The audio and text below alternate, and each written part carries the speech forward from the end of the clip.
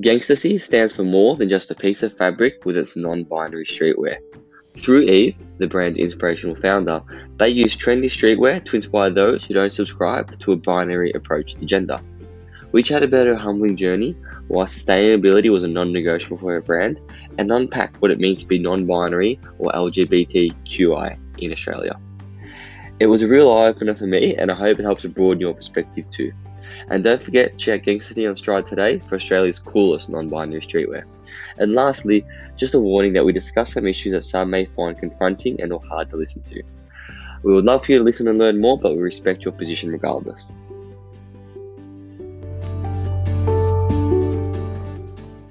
So tell us a bit about Eve and Gangstasy. I'll start with Gangstasy because that seems a bit easier. I started the business probably must have been just over a year after my mum died. And I think that was definitely a big motivator in me finally starting the business, because I had another business that I was running before she got sick, and then I stopped doing that to look after her. And then, after she passed away, I realized that one of the things that I'd always really wanted to do was to start a fashion label, but I'd never really done it because I kind of talked myself out of it. Basically, I was like, there's so many other fashion labels around, and those kind of things that you do, like very tall poppy syndroming yourself before you've even started something. But then after my mum died, I kind of realized life is very short and you should do the things that you love and do them now and just see how they go, rather than trying to wait until they're perfect, and because that can never, sometimes that doesn't happen and then you don't get to do them.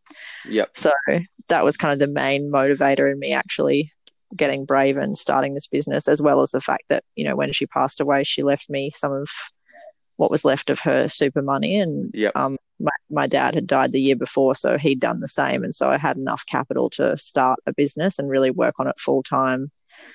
So that, I guess was a massive help in being able to do that, as well as the emotional booster of having been through those experiences. And then the non-binary thing, like how Gangstasy ended up being a non-binary label, I guess, is just that as I started doing the business, I then did a fashion accelerator course through the QUT Creative Enterprise, the CEA program, which is now called Fashion 360. And that was a 6-month business accelerator for people who were either starting their business or pivoting their business, particularly businesses in relation to fashion. And so through that process, they kind of helped me to hone what exactly my product was, because I kind of knew the stuff that I wanted to make, but I wasn't very good at saying, like, this is the kind of niche that I fit within. And so doing that program really helped me kind of define the niche and realize that what I was making was clothing for non-binary folk. And it kind of helped me to realize too that I actually am a non-binary person. Because I don't think I'd ever really labeled myself in that way before. I'd always felt like I was a person on the outside, but I didn't really have actual descriptors for that. So I think that kind of all was happening as I was creating the brand and working on the pieces that I would make for my first collection. Fascinating. And first of all, I just want to say my condolences to you and your family, and I appreciate how brave you are in sharing that story. And then secondly, I'd like to learn a bit more about yourself. Now, you've spoken about your personal journey with Gangstasy and being sort of a non-binary streetwear and fashion label, but you yourself, have you always been into the fashion industry? Is something that maybe people could have picked you were doing when you were a teenager? Like, how did you get to that niche of your career? I've always really been into, pretty much all things creative, but especially things that I would make with my hands. And when I was young, I used to make all my, I had dolls and things, and I'd make dolls' clothes, and I used to also really like building things out of wood and stuff like that. So I've always been like a very tactile kind of engineering kind of focused kind of brain. And then, I've always also been very weird and kind of on the outskirts. And so as I got older, kind of like in my teen years and stuff, I would make a lot of my own clothing because I didn't really feel like the clothing that I could get in shops represented me particularly well. And my nana had taught me how to sew when I was a kid, so I was kind of using that skill then. And my auntie was also really into fashion. She used to get me like the Vogue magazines and stuff like that for my birthday. Okay. So I think that kind of really helped to nurture that particular side of my creativity. And it was something that I was really passionate about in my teen years. I was just kind of extremely anxious and very lacking in self-confidence in terms of actually pursuing that for a long time. And then after school, I did do a course at TAFE in fashion, which I really loved, and I got to learn how to use industrial sewing machines and do a bit of pattern making and that kind of thing. And I think that's when I first kind of realized about the sustainability element to the fashion industry. I started kind of seeing just how much waste was involved in the industry, and I couldn't quite see at that particular time because this was like the early 2000s and, in Brisbane. So there wasn't a lot of talk around sustainability at that time, at least not in the circles that I was in, and I wasn't a particularly good researcher at that time either. Okay. So I think at that time when I was 18, I was like really into doing fashion, but I just couldn't really kind of come to terms with the ethics of the fashion industry. And so then I kind of followed a few different paths before I came back to fashion, this kind of 4 or 5 years ago kind of thing. Yeah, interesting. Well, you're pretty much stealing my second question here, which is going to be what inspired you to support the non-binary movement through sustainable fashion. So, elaborate a lot more upon that sort of what inspired you to do that. Yeah, well, I guess like I grew up in Mooloolah Valley, which is Gubbi Gubbi country. Okay. And I grew up on like right next to a river. So my parents are very socially and environmentally conscious people. Okay. That's why they and we were homeschooled for primary school when we were kids. And they did that because they felt it was so important to spend a lot of time in nature and to spend a lot of time doing things like learning how to grow food and interacting with people who are of different age groups, rather than kind of being forced to only interact with people who are exactly the same age as you in a very kind of specific context. Yeah. So I think that had a massive impact on the way that I view the world and the way that I wanted to participate in society, in terms of, when I did decide that fashion was something that I wanted to do, well, then all of those things were very much a part of the way that I was looking at that, the system. And when I was thinking about how I would kind of do those things, I was always very conscious about the fabrics that I would be using and how I would make something that would be creatively awesome but wouldn't have a negative impact on the environment, because the environment was, as far as I was concerned, basically my family. So I didn't want to do anything that would harm it. Nothing that would obviously negatively harm it. Yeah, so I guess, when I decided to do my label, it just, it was almost like the sustainability thing for me was a given. Like at that time, I'd been, while my mum was sick, and then afterwards I'd been doing heaps and heaps of research about sustainable fashion and other sustainable labels, and I'd already kind of like made a pretty strong commitment to myself that I wasn't going to be buying anything new that wasn't made sustainably. And I was kind of pretty obsessive about how much research I would do for different companies before I would buy stuff from them, kind of thing. It was like, I wasn't going to do when I started my own label, I wasn't going to do anything other than what I was expecting other brands to do for me when I was buying things from them. For sure. Yeah, it makes sense. Yeah. Okay. No, that's fantastic. There's always humbling to hear a lot of people who do create sustainable fashion labels. They feel more compelled internally to do it just by their own values and how they want to live their lives. And funnily enough, there's a lot of customers out there who share those values. Yeah, for sure. Yeah. The thing that I've found really interesting is just like, particularly in Australia, how difficult that is to do. Okay. Like, if From you're a using, production point of view. yeah, from a production point of view, and when you're a small scale business, like if you want to make, a few size runs in something that's the same, like because it's quite easy to do things using, vintage and off-cut fabrics and things like that, but you often can't get very big pieces of those at a time. Yeah. So it means that you can only make one or two sizes, and then you have to have this difficult decision of, well, which sizes do you make? Because I want to be size inclusive. So if I only make an 8 and a 12 and a 16, well, then the size 10 and the size 14 person and the size 18 plus person or 6 minus person don't get an outfit, kind of thing. Yeah. So that's quite difficult. But then when you do get into that, like when you've got the financial backing to be able to invest in, rolls of fabric, you do still have to have that buying power to be able to get things that are sustainably made for a price that is within a range that most people can afford to pay. So that's been kind of an interesting challenge that I hadn't really, when I was kind of doing all that research about other brands, I had very high expectations of what I kind of wanted them to be doing. And then when I started my label, I realized just how hard that is to do, to be able to source all of those fabrics and particularly all the little extra bits. Yeah.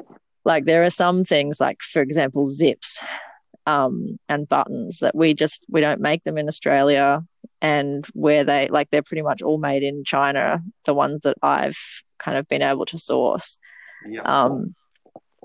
And I kind of like do my best to make sure that I source them from a company that has pictures of their factory and pictures of their workers, so you can kind of get the feeling of like, oh yeah, that looks like an okay place to work and it seems like they're doing the right thing. But unless you go there, you don't know for sure what they're actually doing there. You hope that they've been honest and that you're doing you're doing the best that you can, but that's all that you can do when you're this far away, kind of thing. Sure. I guess that's where like third-party certifications, like RAP or Fair Trade, are really helpful, because, like you said, you can't visit these factories, especially in during the COVID period.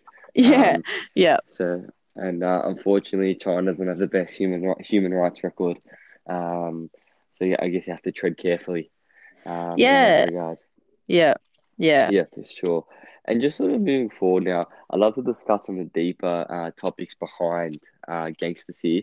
Before we get into that, I'd love for you just to elaborate for those listening who may not be as aware about the non-binary movement, and what who these people are, what they stand for, and what they're fighting for. Would you just elaborate a bit more about what it means to be non-binary? Just people out there who maybe don't fully understand, get a greater appreciation. Yeah, sure. I think that, as with anything like that, it's difficult to speak on the behalf of any other person.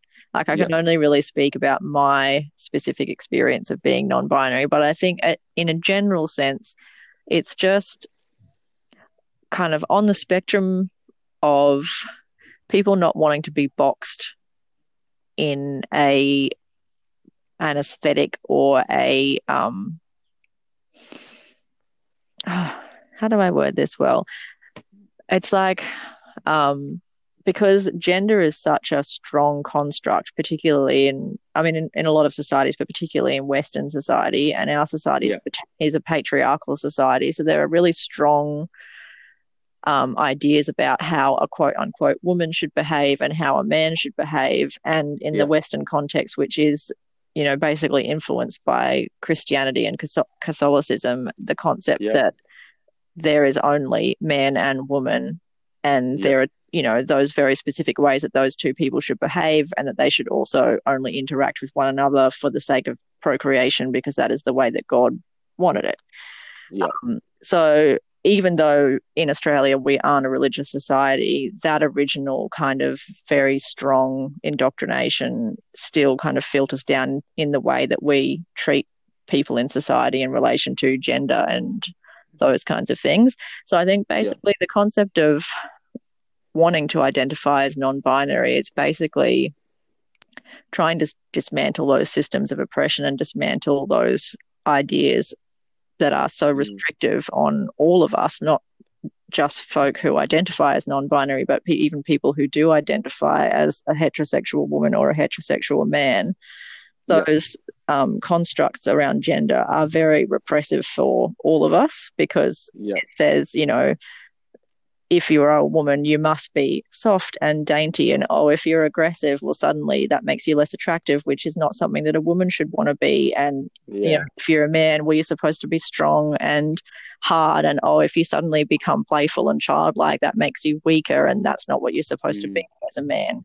Like, those kinds of things are really damaging, whether or not you identify as a non-binary person. So I think at the core, there's a lot of that stuff is going on. But then there are also, for other people, there's more of the kind of the intersex, the trans people who have, on top of that, you know, they're also breaking down the societal constructs about what a quote unquote man or woman or neither should be. But there's also this extra layer of the fact that they actually feel that they've been born into a body that doesn't feel authentic to them. And so they have a whole different journey of trying to explore and decide how they can then move through life with this kind of form that they've been born into that doesn't quite feel right to them. And that's something that I can't speak for myself, because that's not my journey.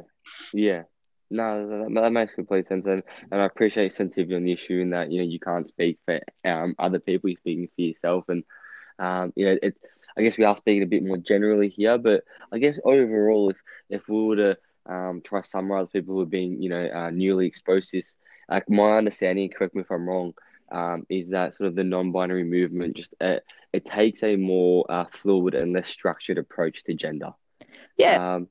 Would that be sort of a simple way? Like, I know it's quite a complex issue. For sure. I think that's a way of putting it. For me, like, ultimately, and I guess that's kind of a big part of the work that I'm doing with Gangstercy as well, is, for me, it's ultimately about liberation. It's about being able to be exactly the way that you are, and being able to be, you know, who you are authentically. And that might change from day to day, and have people accept you for that and for every form of yourself. Because you are who you are. You know, you shouldn't have to be performing in a certain way or living up to certain standards that someone else probably created to be able to get respect and be treated like a human being. I think everyone deserves to be treated with love and respect just for existing. 100%. And I think, just sort of piggybacking on that, I think it's a dangerous thing to be pigeonholed, whether it be, you know, your gender, your sex, your race, your religion, your sexuality. Like, I think we can exist a lot more freely, and I think the non-binary movement's a great example of that. Just trying to bring things you know, back home to our shores in Australia, and, you know, this is a tough question, sort of two questions in one that I'm about to ask you, Eve. But how would you describe the situation in Australia for our non-binary and LGBTQI community? And building on that, what can individuals and lawmakers do to help? That is a really tough question. Chuck on your political hat right now. Look, I think the more that I study politics and society, the more that I realize it's so much more complicated than I ever thought. But I think, I think lawmaking for sure has a place. Like, I think any anti-hate laws are really great.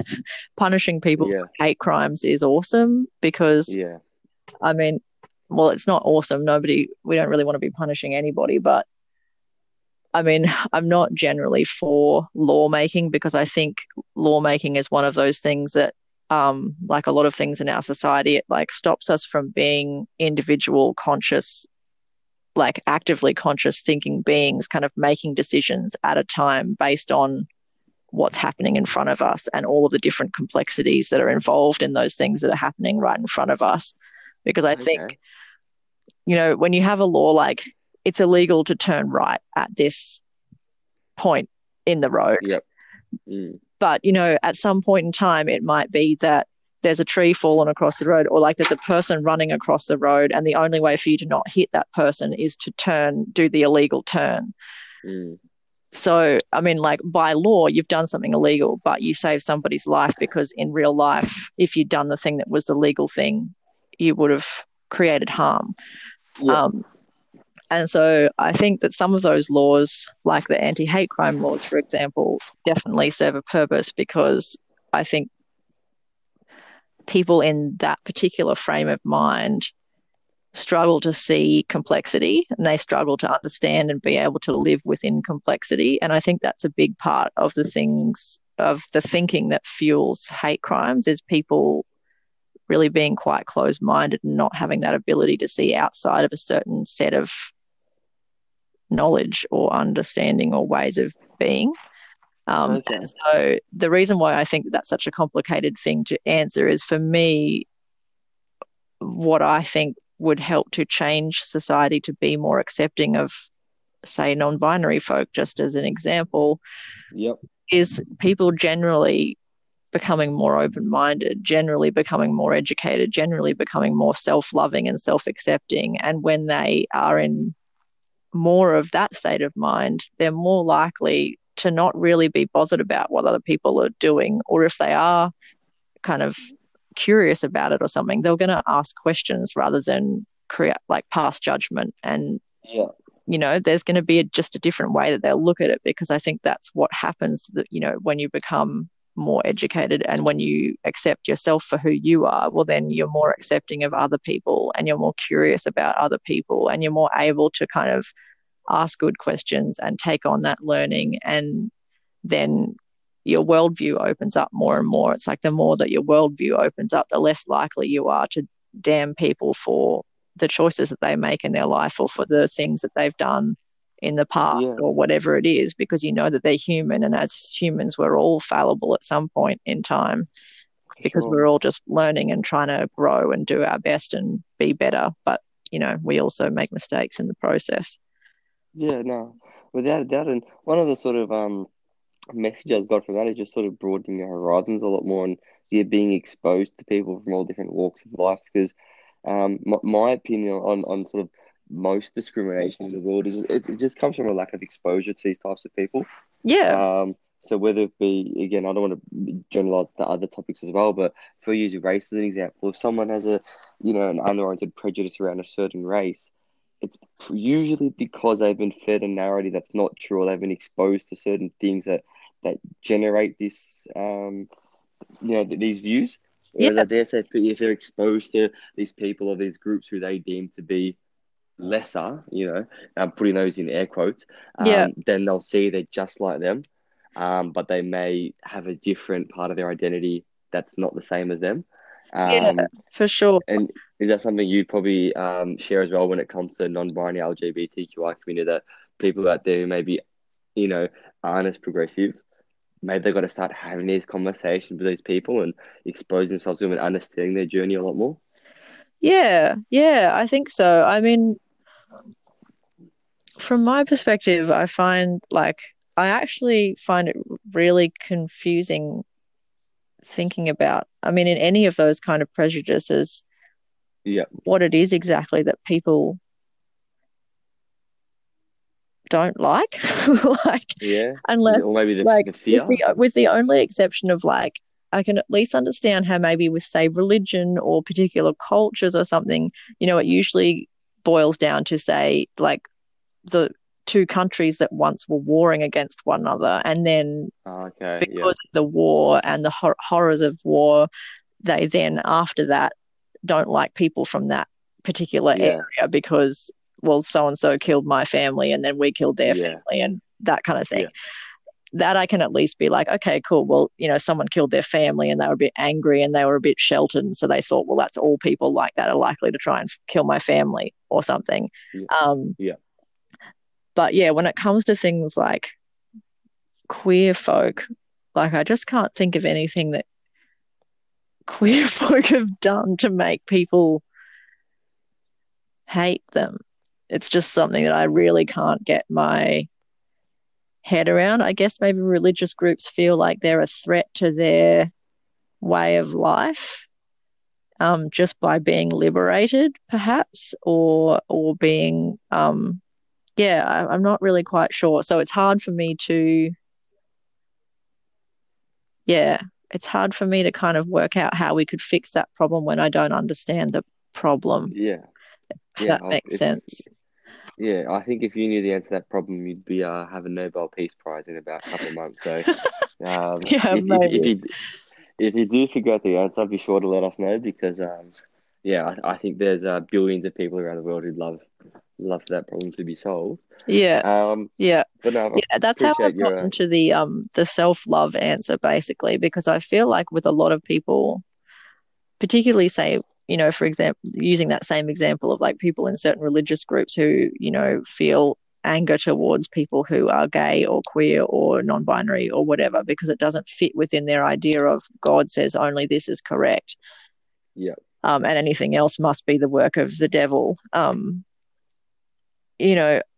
think because a lot of people end up getting so drawn into religion because for some reason or other, they're not happy.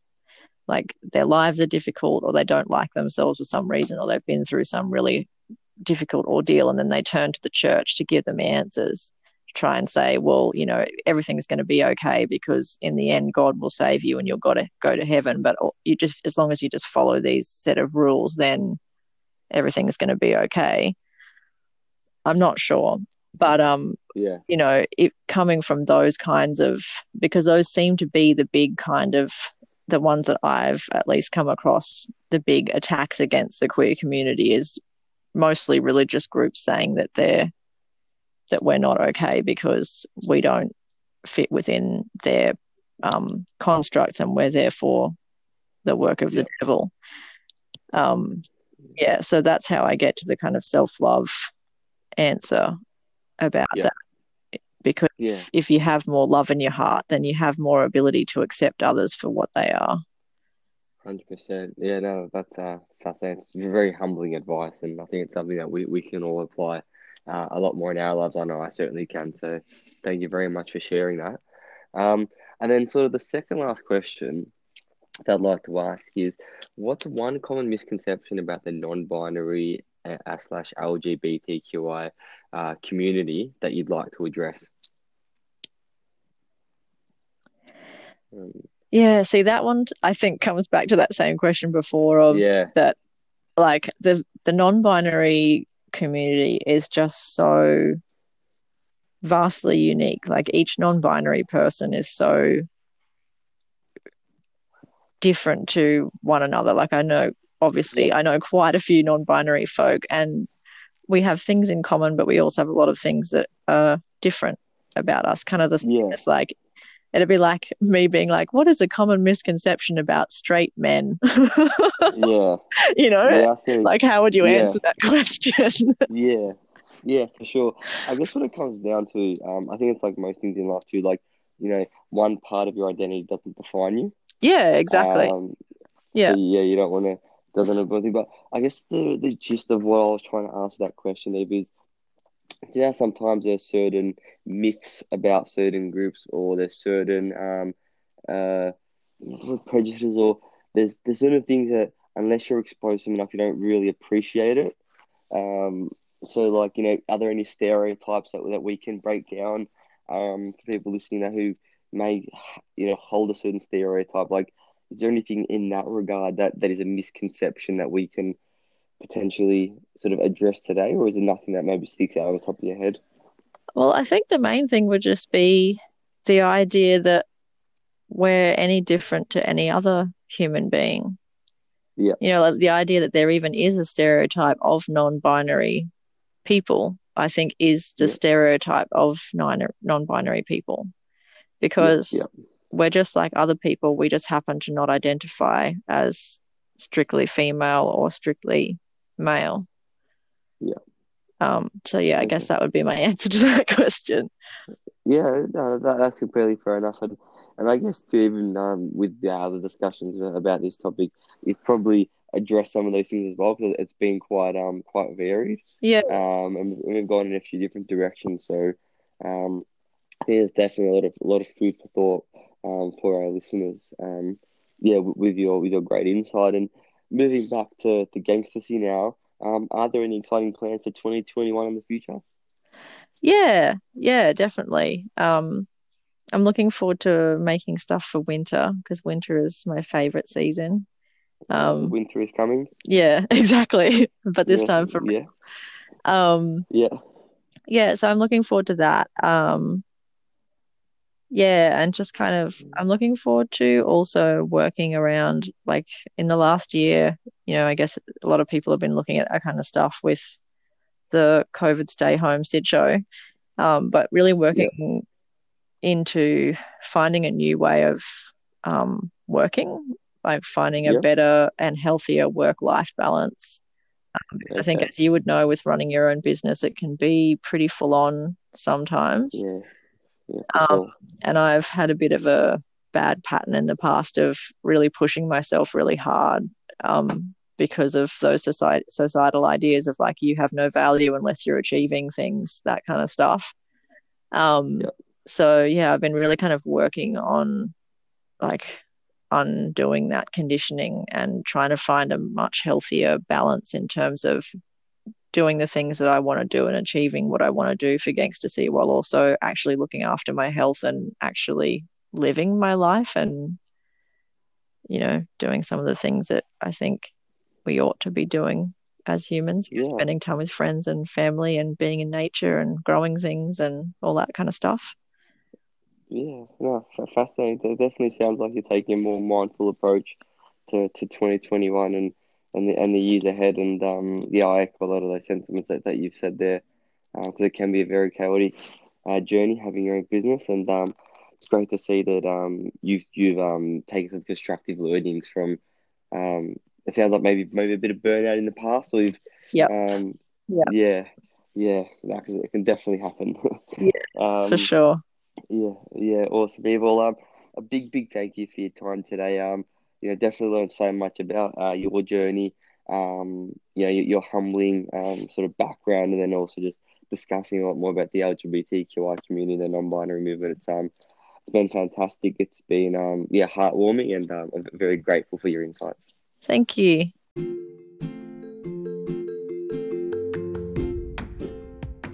Thank you so much for listening. It really does mean the world. If you like what you heard, please leave a nice review.